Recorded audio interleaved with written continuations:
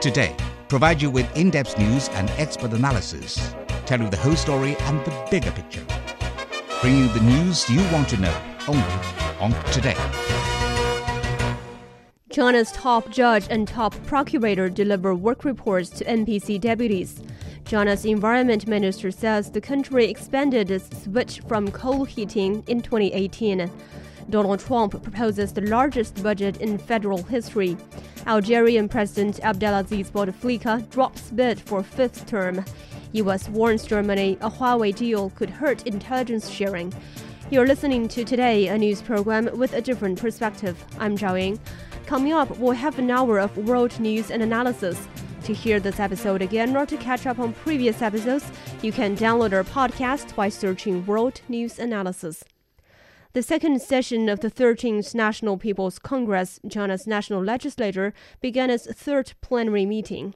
NPC deputies have heard work reports of the Supreme People's Court and the Supreme People's Procuratorate, delivered by Chief Justice Zhou Qiang and Procurator General Zhang Jun. Chinese judicial and procuratorial organs are keeping pressure on law violators with crimes ranging from graft to copyright infringement. The judiciary also is working towards expanding the country's opening up, the Belt and Road Initiative, and high-quality development. For more on the highlights of the two work reports, we are now joined on the line by Bai Xianyue, Managing Director, Managing Partner of Chen Yi Law Firm. Mr. Bai, thanks for joining us. My pleasure. So could you first brief us a little bit on how China's judiciary system actually works?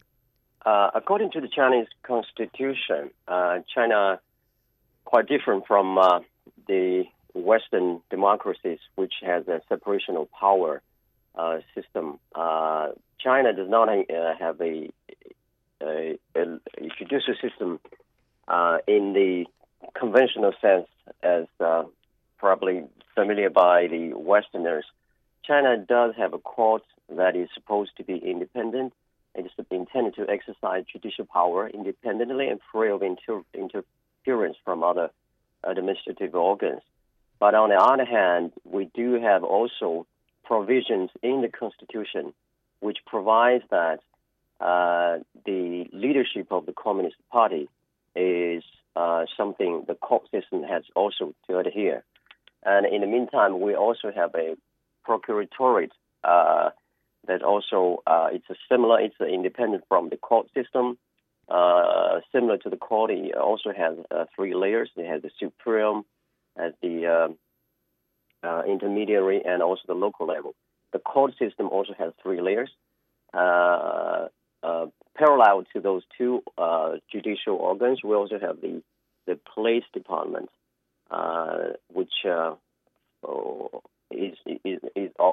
operates as an part of the judicial system to be in charge of the investigation, and the procuratorate is responsible for prosecution, while the court is for the making rulings and is the ultimate sort of authority in making any criminal decision, any criminal sanctions, whatever.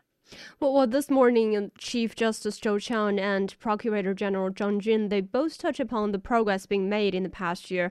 So what are the highlights for you as compared with the previous years? There are a few things that stand out. For example, the crackdown on gun crimes have increased in the past 1 year. There are about more than, as far as I can recall, more than 62,000 serious violent crimes.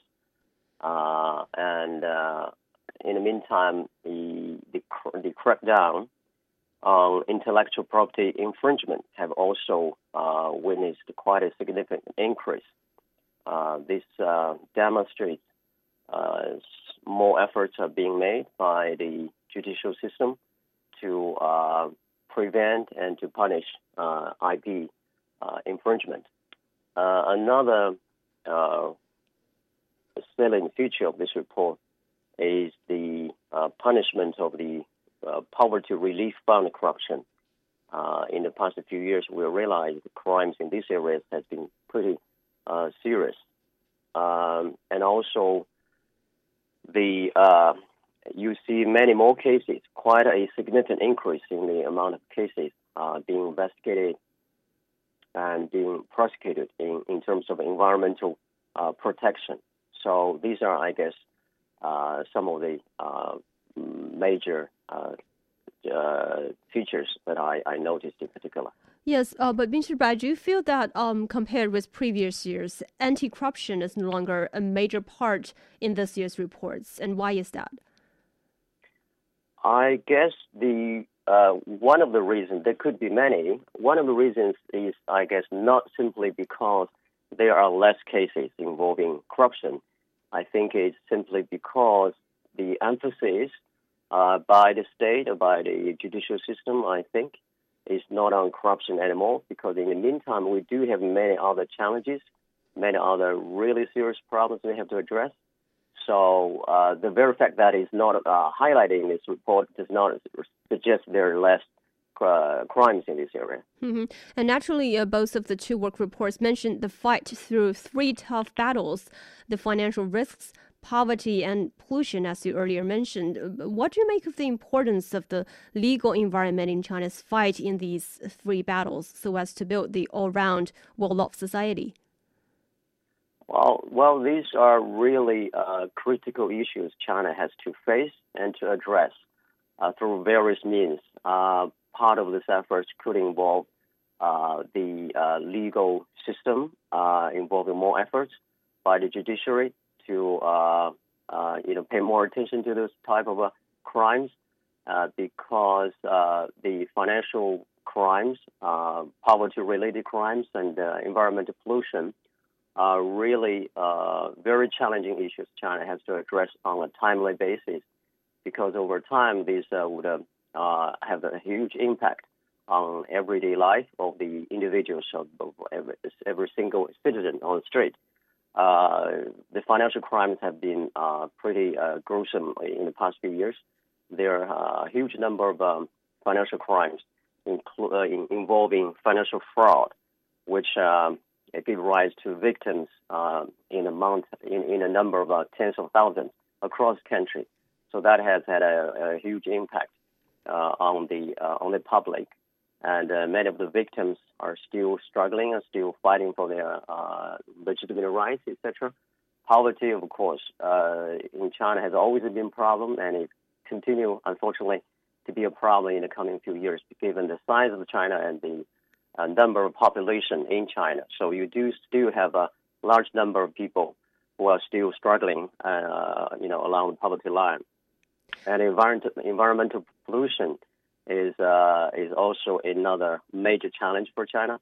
I think it will continue to take another few years to really solve this problem, and it takes a lot of effort and a lot of time, and also a lot of money to be invested in this area. Mm-hmm. And you touch upon the IPR protection as one of the highlights in this year's work report.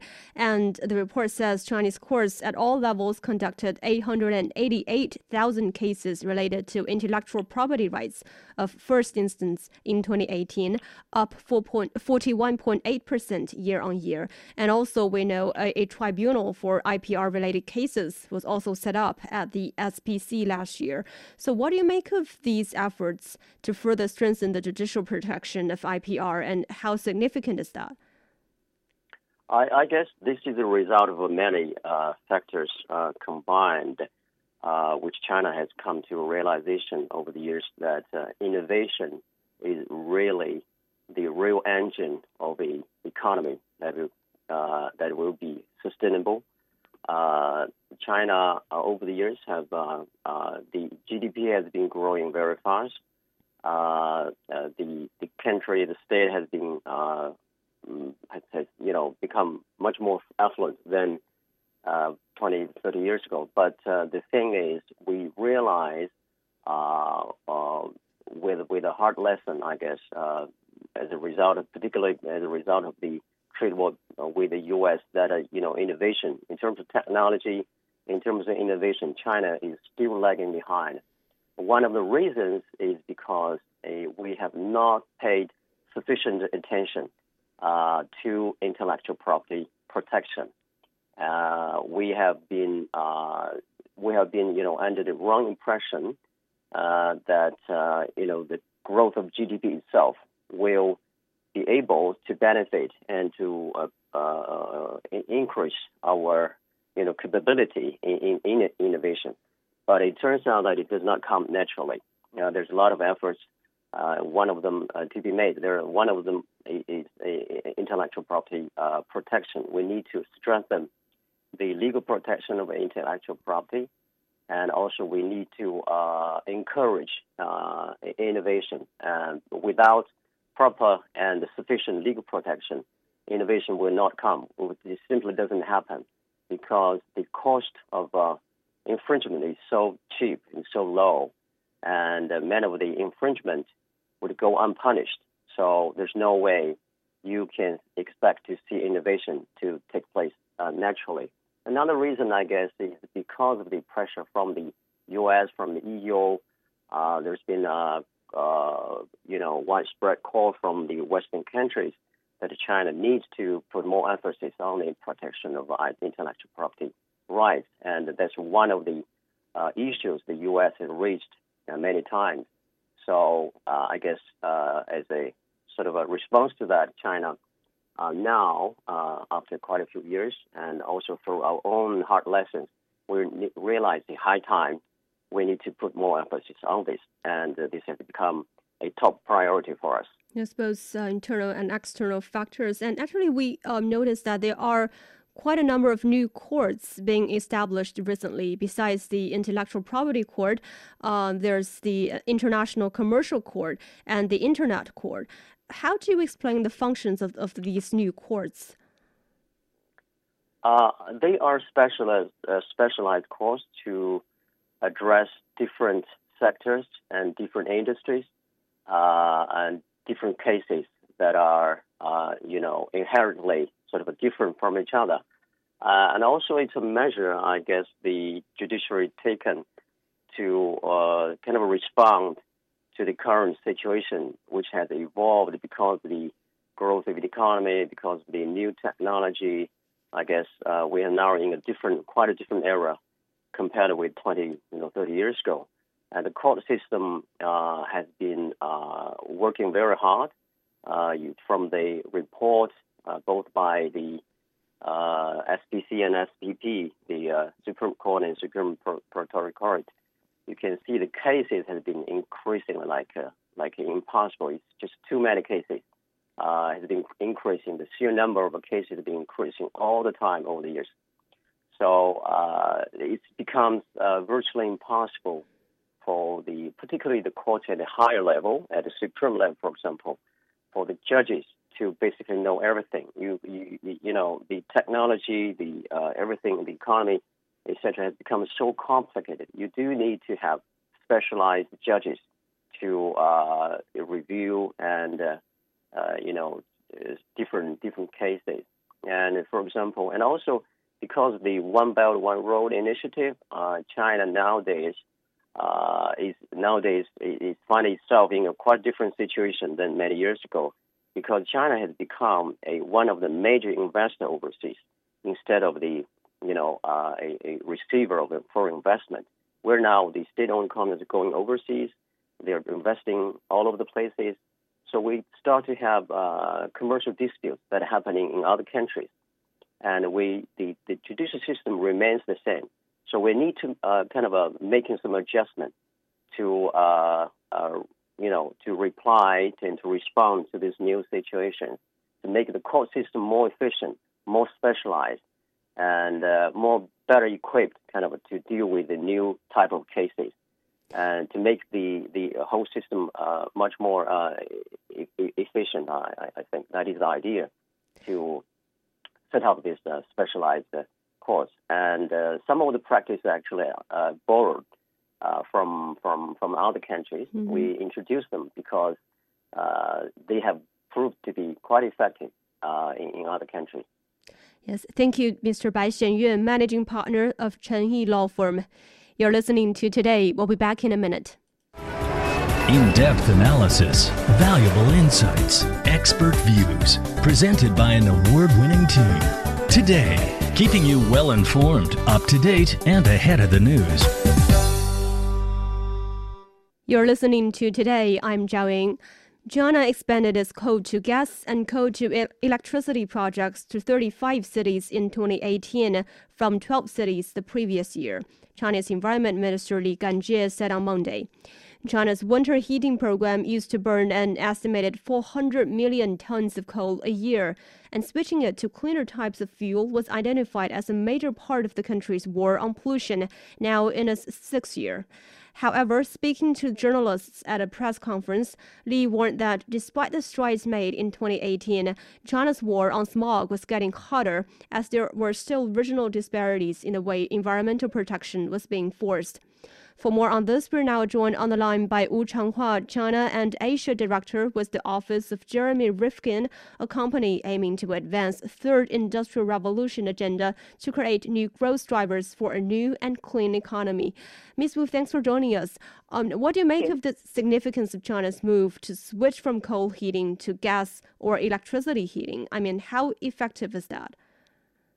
It's absolutely the right direction to go. I think in order to address the air pollution and also reduce the CO2 greenhouse gas emissions related to climate change, China has taken a major stride forward to shift the fuels.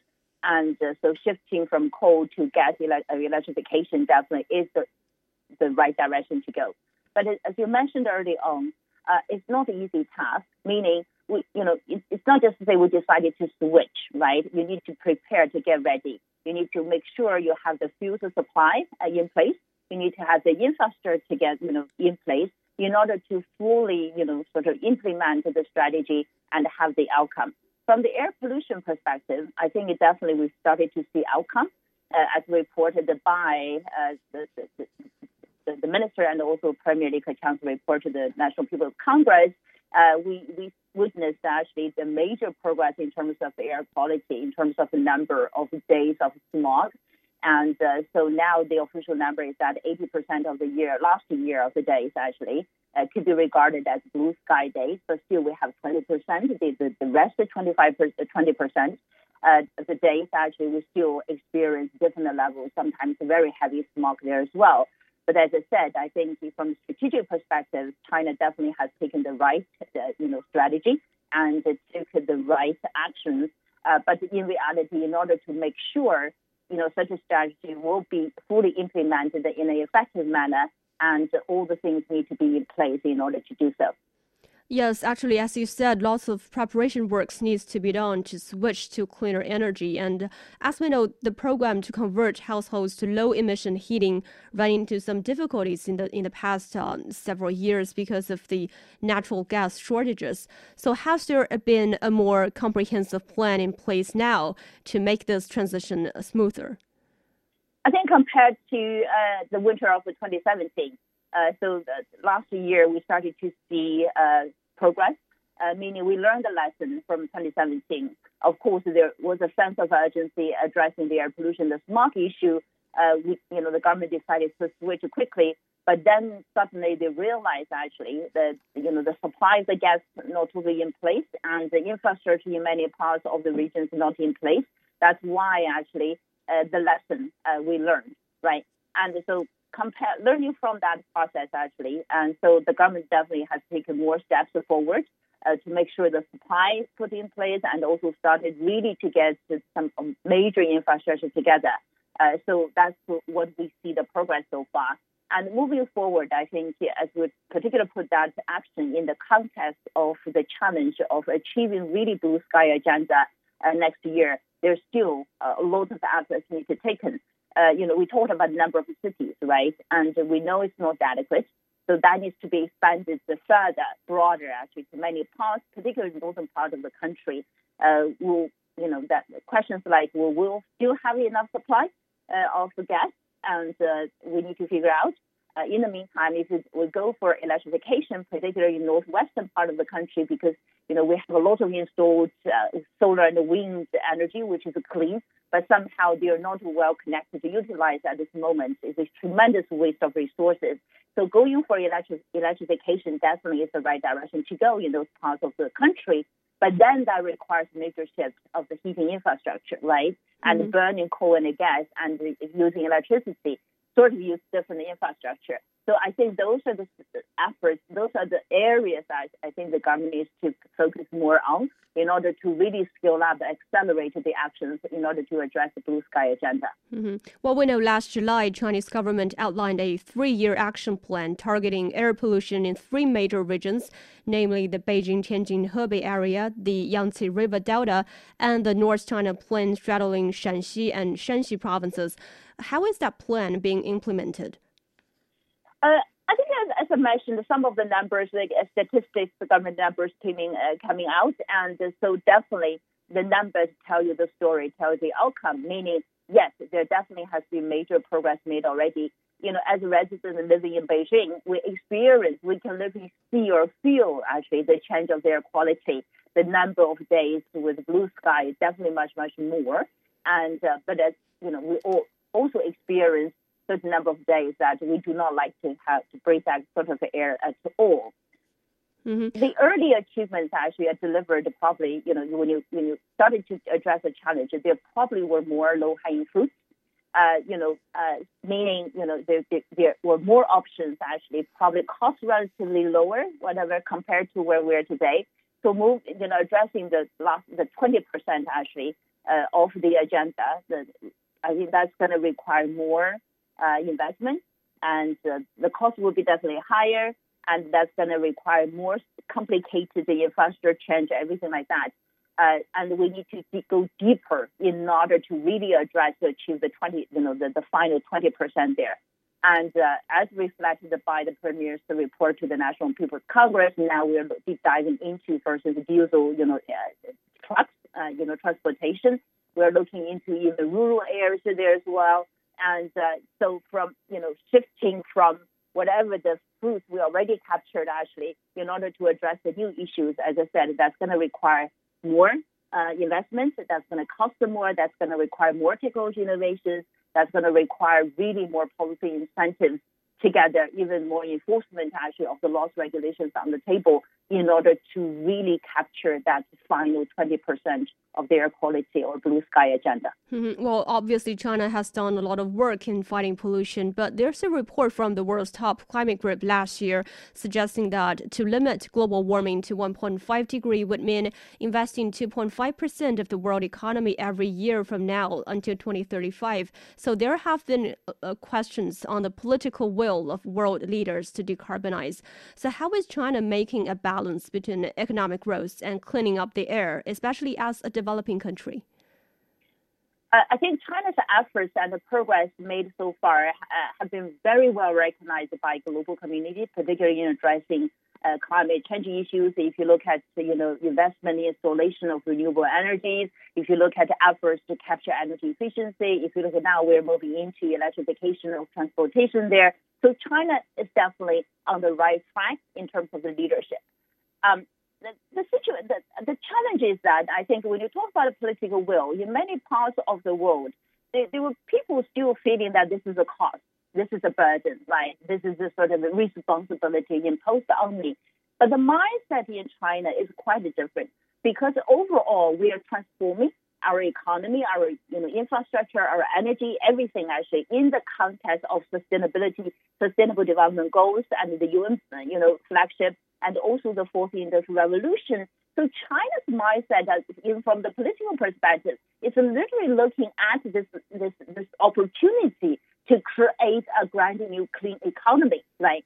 So that makes the biggest difference. By saying that, actually, it's not like so easy, so smooth, right? Whatever. There are hard decisions, difficult decisions every day for decision makers at different levels, right? And the choices, the trade-offs, costs, short-term impact, whatever, even jobs, right? And because phasing out all the industries or, fossil fuels, whatever, short-term, that definitely impacted the job opportunities, which related to social stability there as well. So, but somehow, actually, compared to many parts of the world, China today somehow is very much determined, particularly under a very strong political will, meaning we're going to drive through the transformation. We're using this opportunity to drive technology innovation and also literally creating new, clean, and environment-friendly economy. So that's where China is today. But I believe actually, other countries will come around as well, and particularly large economies like U.S., EU, many new countries there as well. So together, the future, actually midterm, longer term, the future, the prospect is very encouraging and promising.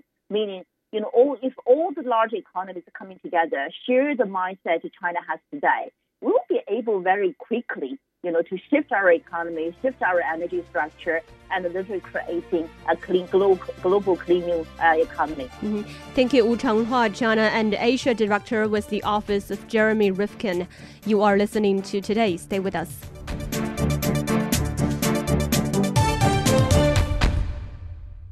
Welcome back. You're listening to Today. I'm Zhao Ying. Now Wang Xiao brings us with the Global Survey, where we look at what's happening around the world. First up in Asia Pacific. In South Korea, K-pop boy band star Seungri says he is retiring from showbiz a day after being charged with supplying prostitutes to business investors. Singapore and Australia have joined China and other countries in temporarily grounding Boeing 737 MAX airplanes following a deadly Ethiopian Airlines crash that killed everyone aboard. Turning to Africa, Ethiopian Airlines says it has recovered both recorders from the downed Boeing 737 jet as part of the company's investigation into the deadly crash. The Democratic Republic of Congo's former vice president and rebel leader Jean-Pierre Bemba is seeking millions of dollars in compensation from the International Criminal Court for what they called a miscarriage of justice over his former conviction for war crimes. In the Middle East, the Egyptian military says 3 troops and dozens of people suspected of belonging to armed groups were killed in the Sinai Peninsula. In Turkey, new figures indicate that the country has fallen into its first economic recession in a decade. In Europe, UK MPs will vote on Prime Minister Theresa May's Brexit deal now that she has secured legally binding changes that satisfy the EU. And Eurozone finance ministers have delayed the release of over $1 billion in funding for Greece over concern that Athens is backing away from promised economic overhauls ahead of elections. In Latin America, Venezuela's government has ordered schools and businesses to remain closed after reporting that at least 17 people were killed in the blackout.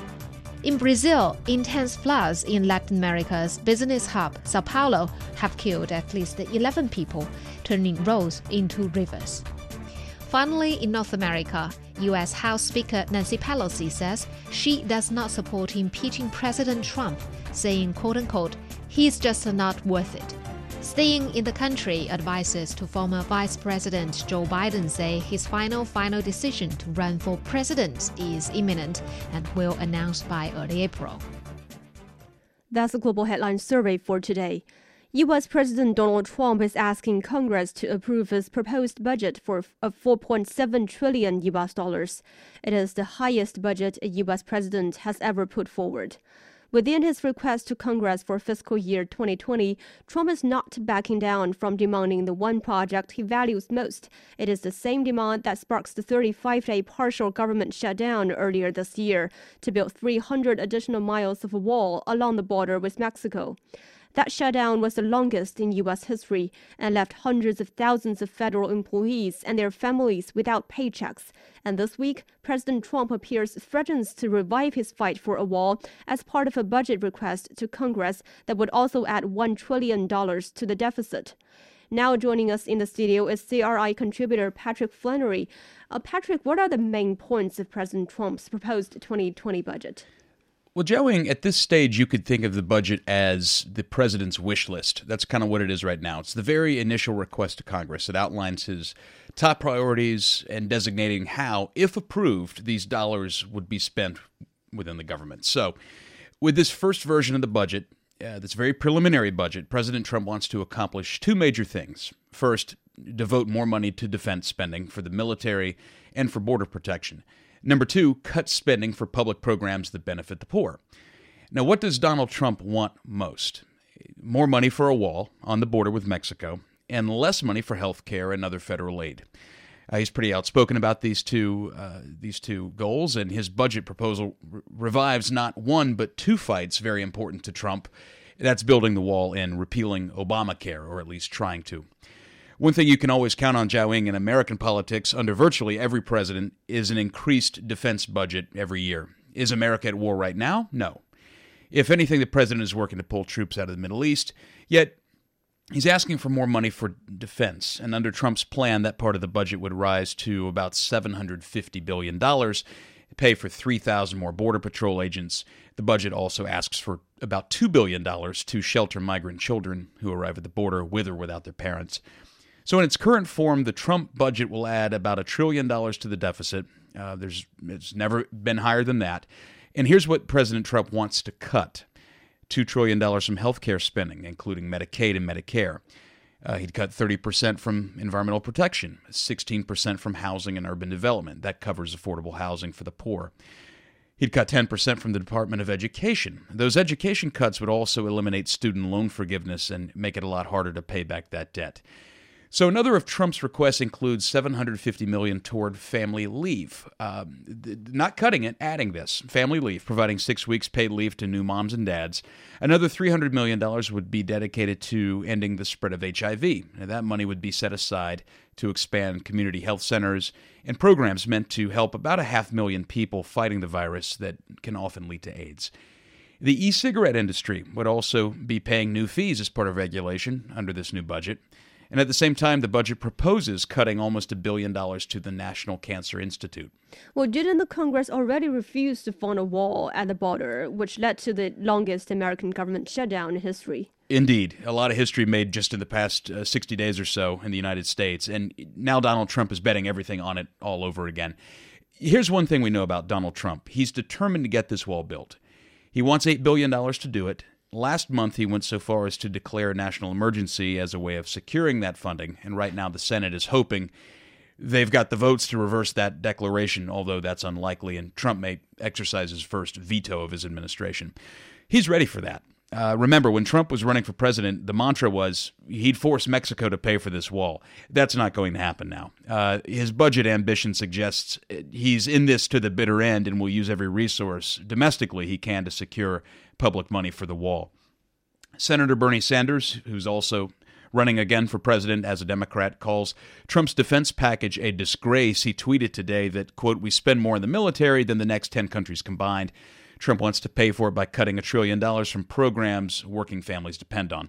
Senator Kamala Harris, she's also running for president. She calls the wall a vanity project that will hurt seniors. Senator Cory Booker, another candidate for president, he's calling the budget cuts to health care immoral. And House Speaker Nancy Pelosi says Trump's proposal is a roadmap to a sicker, weaker America. So that's a sampling of where the Democrats stand. That's what they're saying, and this criticism is expected, as is overall support from the Republicans, though we've yet to hear from Mitch McConnell and some of the other key Republicans on where they stand. Another view worth pointing out, Zhao-Ing, comes from the president of the Federation of American Hospitals. He says Trump's proposed cuts to Medicare would be devastating for seniors. Well, how likely is that the Congress will approve the president's budget proposal? I mean, is there any chance the Democrats will find a way to work with the president on those priorities? We've seen this time and time again. It's very tough. He's been in office 2 years now, and we know historically first drafts of a president's budget rarely go unchallenged. And no one's ever written it up, sent it to Congress, and boom, we've got a budget. They're more symbolic than they are realistic goals. This is a wish list at this stage and a request to Congress for money and how to spend that money. So the last thing America needs is another government shutdown. It was horrific. Too many federal employees, hundreds of thousands, either furloughed, had to work without pay for more than a month. Congress wants to avoid another one of these and will need to find some middle ground on spending. They've got a lot of work to do ahead of October 1st. It's about 6.5 months from now. That is the date of the beginning of the fiscal year, hence this 2020 budget. So Trump wants to illustrate once again his dedication to earmarking taxpayer money for national security. He will stake everything on this legacy. He believes it's going to define him as president. Finally, there's the issue of balancing the budget he's put forward, which, by even Trump's own personal projection, is going to take 15 years to accomplish. It's a long time. Thank you, Patrick, for sharing your insights on this topic. Coming up, Algerian President Abdelaziz Bouteflika drops bid for fifth term. You're listening to Today. Stay with us. Hi, this is Einar Tangen. The Today Show brings expert local and international perspectives on China's economic and business issues. Having been in law, government, and finance in the United States, I find China's economic and political evolution fascinating, and hope you do also. Thank you for listening.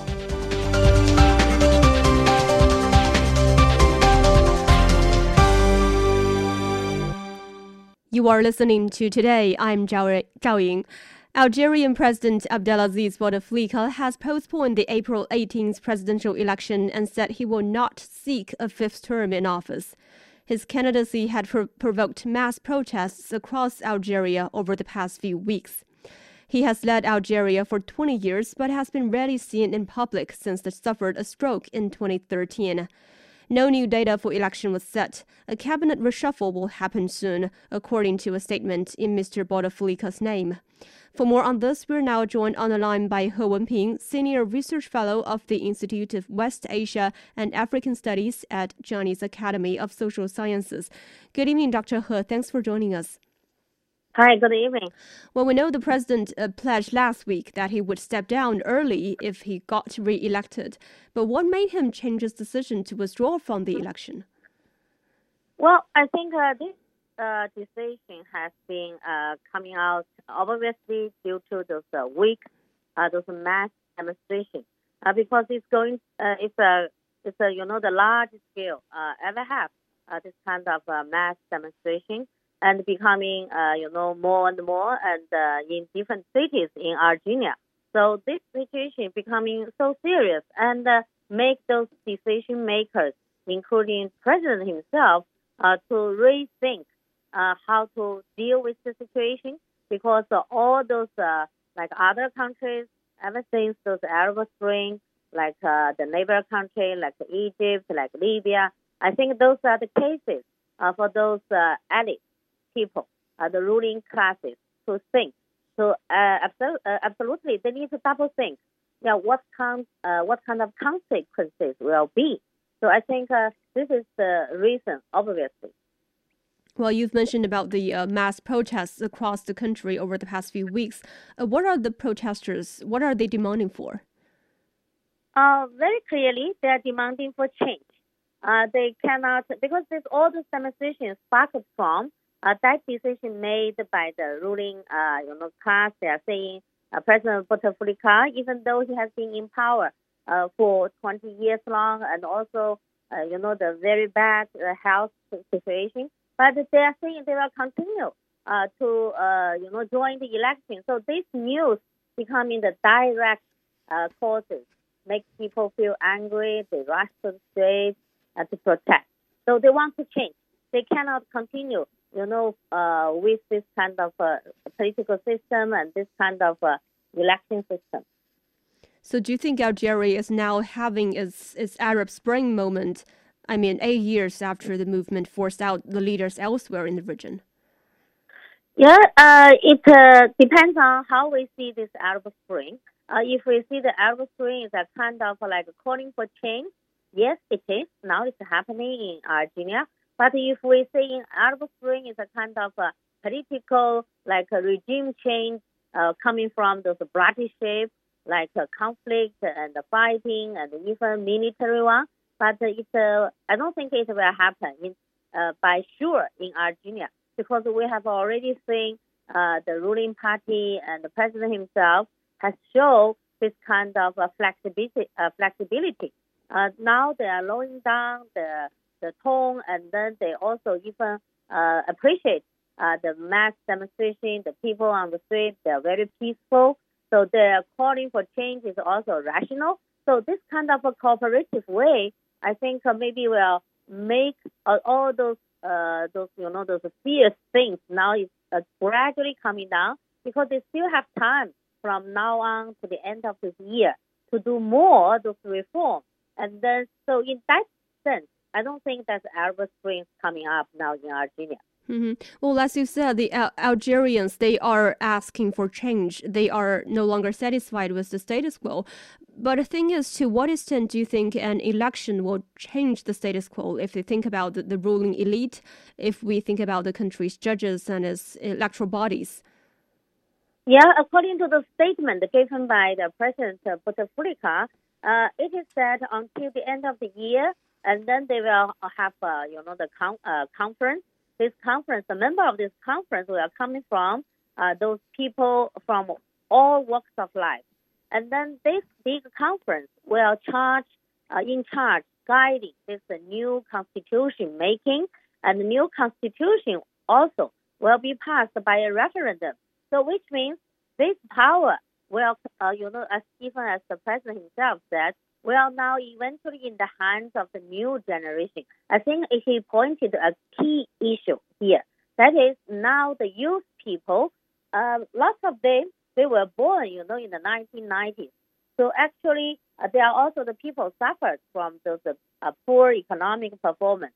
So they are not satisfied at all for those 6 years long, all the time. Those veterans, those revolutionary veterans, they are coming from those anti-France revolutionary, guerrilla war. But they have been for such a long time always, in charge of all the political, economic, social things in Algeria. But this kind of old generation, they even thinking by themselves, think it's the time to pass the power to the young generation. I think this going to lead a big change in Algeria, and people were satisfied for that. And with this, and then they will coming up followed with other social and economic reform. Mm-hmm. But how do we understand the delay of the presidential elections? Is it going to help ensure a peaceful transition of power? Oh yes, this delay I think has a lot of content we can to read it, because this delay is not just a 1 month or 2 months delay. It's going to be delayed until the end of this year. So which means this ruling party and all those those inner circle with the president himself, now they need time to discuss and then to choose somebody maybe can replace the very aged president and also not in good health. So this time around is also a time for the ruling party themselves. Of course, the military is very crucial, this kind of player in all those inner circle. So we can also recall, like in the past year, a lot of those reshuffle even within the military itself. So this time they need to reorganize themselves first, and then to trying to find out who will be running for this coming president election, and also continue. Of course, they want to continue to not completely lose the power. Mm-hmm. Well, I think maybe we need some background information here. What has been the political situation in the country until now? How has the president held power for so long? Oh, yes, because I traveled to Argentina, that's shortly after the Arab Spring in the year 2011.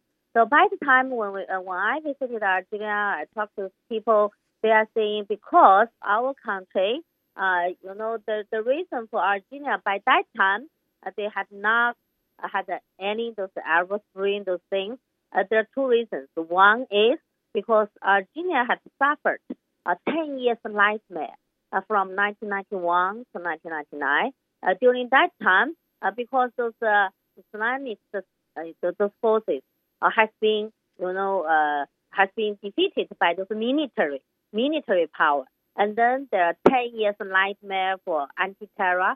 So a lot of people, as many as 200,000 people died from that conflict, those fighting. So this brings people to double think, cherish those stability, and then they also don't like to repeat this nightmare again. So this is one reason. So they have not gone through that Arab Spring like their neighbor country has been suffering.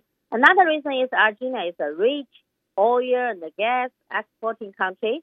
So by that time, like President Bouteflika and his, those elite people, they have the financial means to give people increase those welfare, to help people, to improve the livelihood.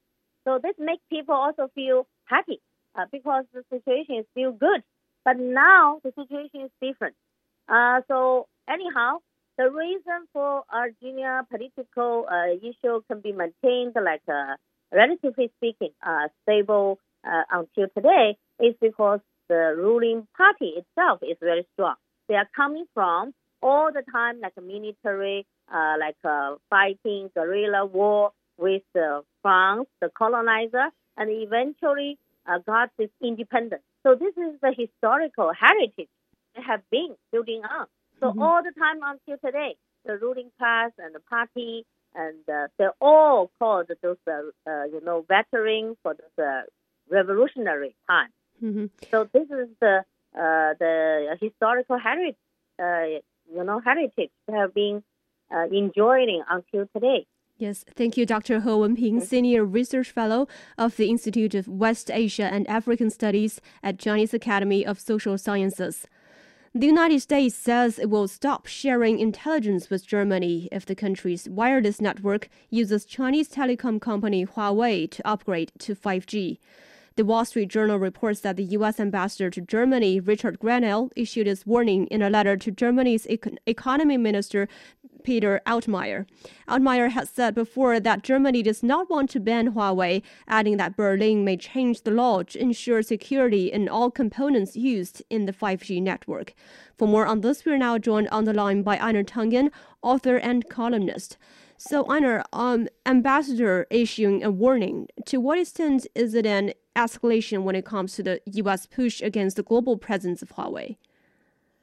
Well, it's been an open secret for quite some time that the U.S. has been pressuring allies, all Five Eyes, the group that is in the active intelligence monitoring situation where they exchange high-level classified information, often cases when they can't get the information themselves, especially on their own people. What they'll do is they'll have another country gather the information and then sort through it for any kind of red flags that can be forwarded.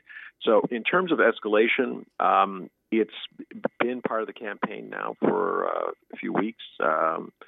You'll note that Australia came out suddenly and said, "Oh yes, we're going to ban Huawei." That was in response to U.S. pressure. The fact that it's open is pretty much an escalation. Well, do you think this move, link business contract with intelligence cooperation, do you think it is the personal opinion of the ambassador, or do you think we are going to see the White House take this approach more often from now on? Well, with Donald Trump, everything is personal. But I mean, Richard Grenell is interesting. He's been there for less than a year. He was sworn in last June. But, he's managed to create a lot of controversy. In May, he got into a spat with telling German companies that they should not get involved in Iran. In June, he was another controversy where he says he was trying to encourage right-wing parties in Europe to kind of go into a direct or indirect attack on the current government in Germany. And it just goes on from there. He's really had a very, very controversial time. He's been, looked at in a German magazine which described him in very, very unflattering terms. It talked to 30 different sources, both American and German, and said he's just not an appropriate ambassador in any way, shape, or form. So in terms of being personal, yes, he does represent Donald Trump, and Donald Trump does engage in these tactics, the overt use of threats. He's sailed ships through the Taiwan Straits. within 12 miles of disputed islands, flown bombers across them. This is kind of par for the course, mixing trade and security. Mm-hmm. Well, we know that Edward Snowden revealed the U.S. National Security Agency was caught tapping into the phone of German Chancellor Angela Merkel. So I guess one would wonder how the German side would see the U.S. accusation against Huawei about backdoors. How do you expect Germany will respond officially? Well, Germany has responded. They have indicated that they'll be tightening up the process by which they select all vendors. And what they're saying is that they will have some independent testing, but they're not going to outright ban Huawei. It's interesting because through this process, in attacking Huawei, the U.S. government revealed that they've been engaged in industrial spying themselves for the last 8 or 9 years against Huawei and ZTE. They disclosed that they were routinely inspecting and copying phones, laptops, anything they could get their hands on when people were going through into the United States. Now, the irony here is this is what they're complaining that Huawei is going to do. Is they say, well, we're afraid that you'll engage in some sort of hacking or industrial spying. So it's kind of it's kind of difficult to look at this with a straight face. I think everybody, including the Germans, all countries have their own spy networks and things like that. The U.S. has been vociferous in insisting that everybody else is spying on everybody else, but the fact is that the U.S. is probably the most advanced spy nation on earth at this point. Well, again, from this case, what can we tell about the way the Trump administration treat its traditional allies, and how do the European countries handle such pressure from the U.S.? We have 1 minute left. Okay. Well, it's quite clear that what's happening here is there's a greater rift growing between Europe and America, and it's been evident in many, many ways. Just everything from the global warming to the trade tariffs on aluminum and steel, the threats against the U.S., especially Germany, in terms of car tariffs and things like this. So right now, at this point, Donald Trump does not acknowledge that he has any real friends, and unfortunately, that includes allies. Thank you, Einar Tangen, author and columnist. That's all the time we have for this edition of Today. A quick recap of today's headline news. China's top judge and top procurator deliver work reports to NPC deputies. China's environment minister says the country expanded its switch from polluting coal heating in 2018. Donald Trump proposes the largest budget in federal history. Algerian President Abdelaziz Bouteflika drops bid for 5th term. U.S. warns Germany a Huawei deal could hurt intelligence sharing. To listen to this episode again or catch up on previous episodes, you can download our podcast by searching World News Analysis. The program engineer of this episode is Yaqing. I'm Zhao Ying. Thank you so much for listening.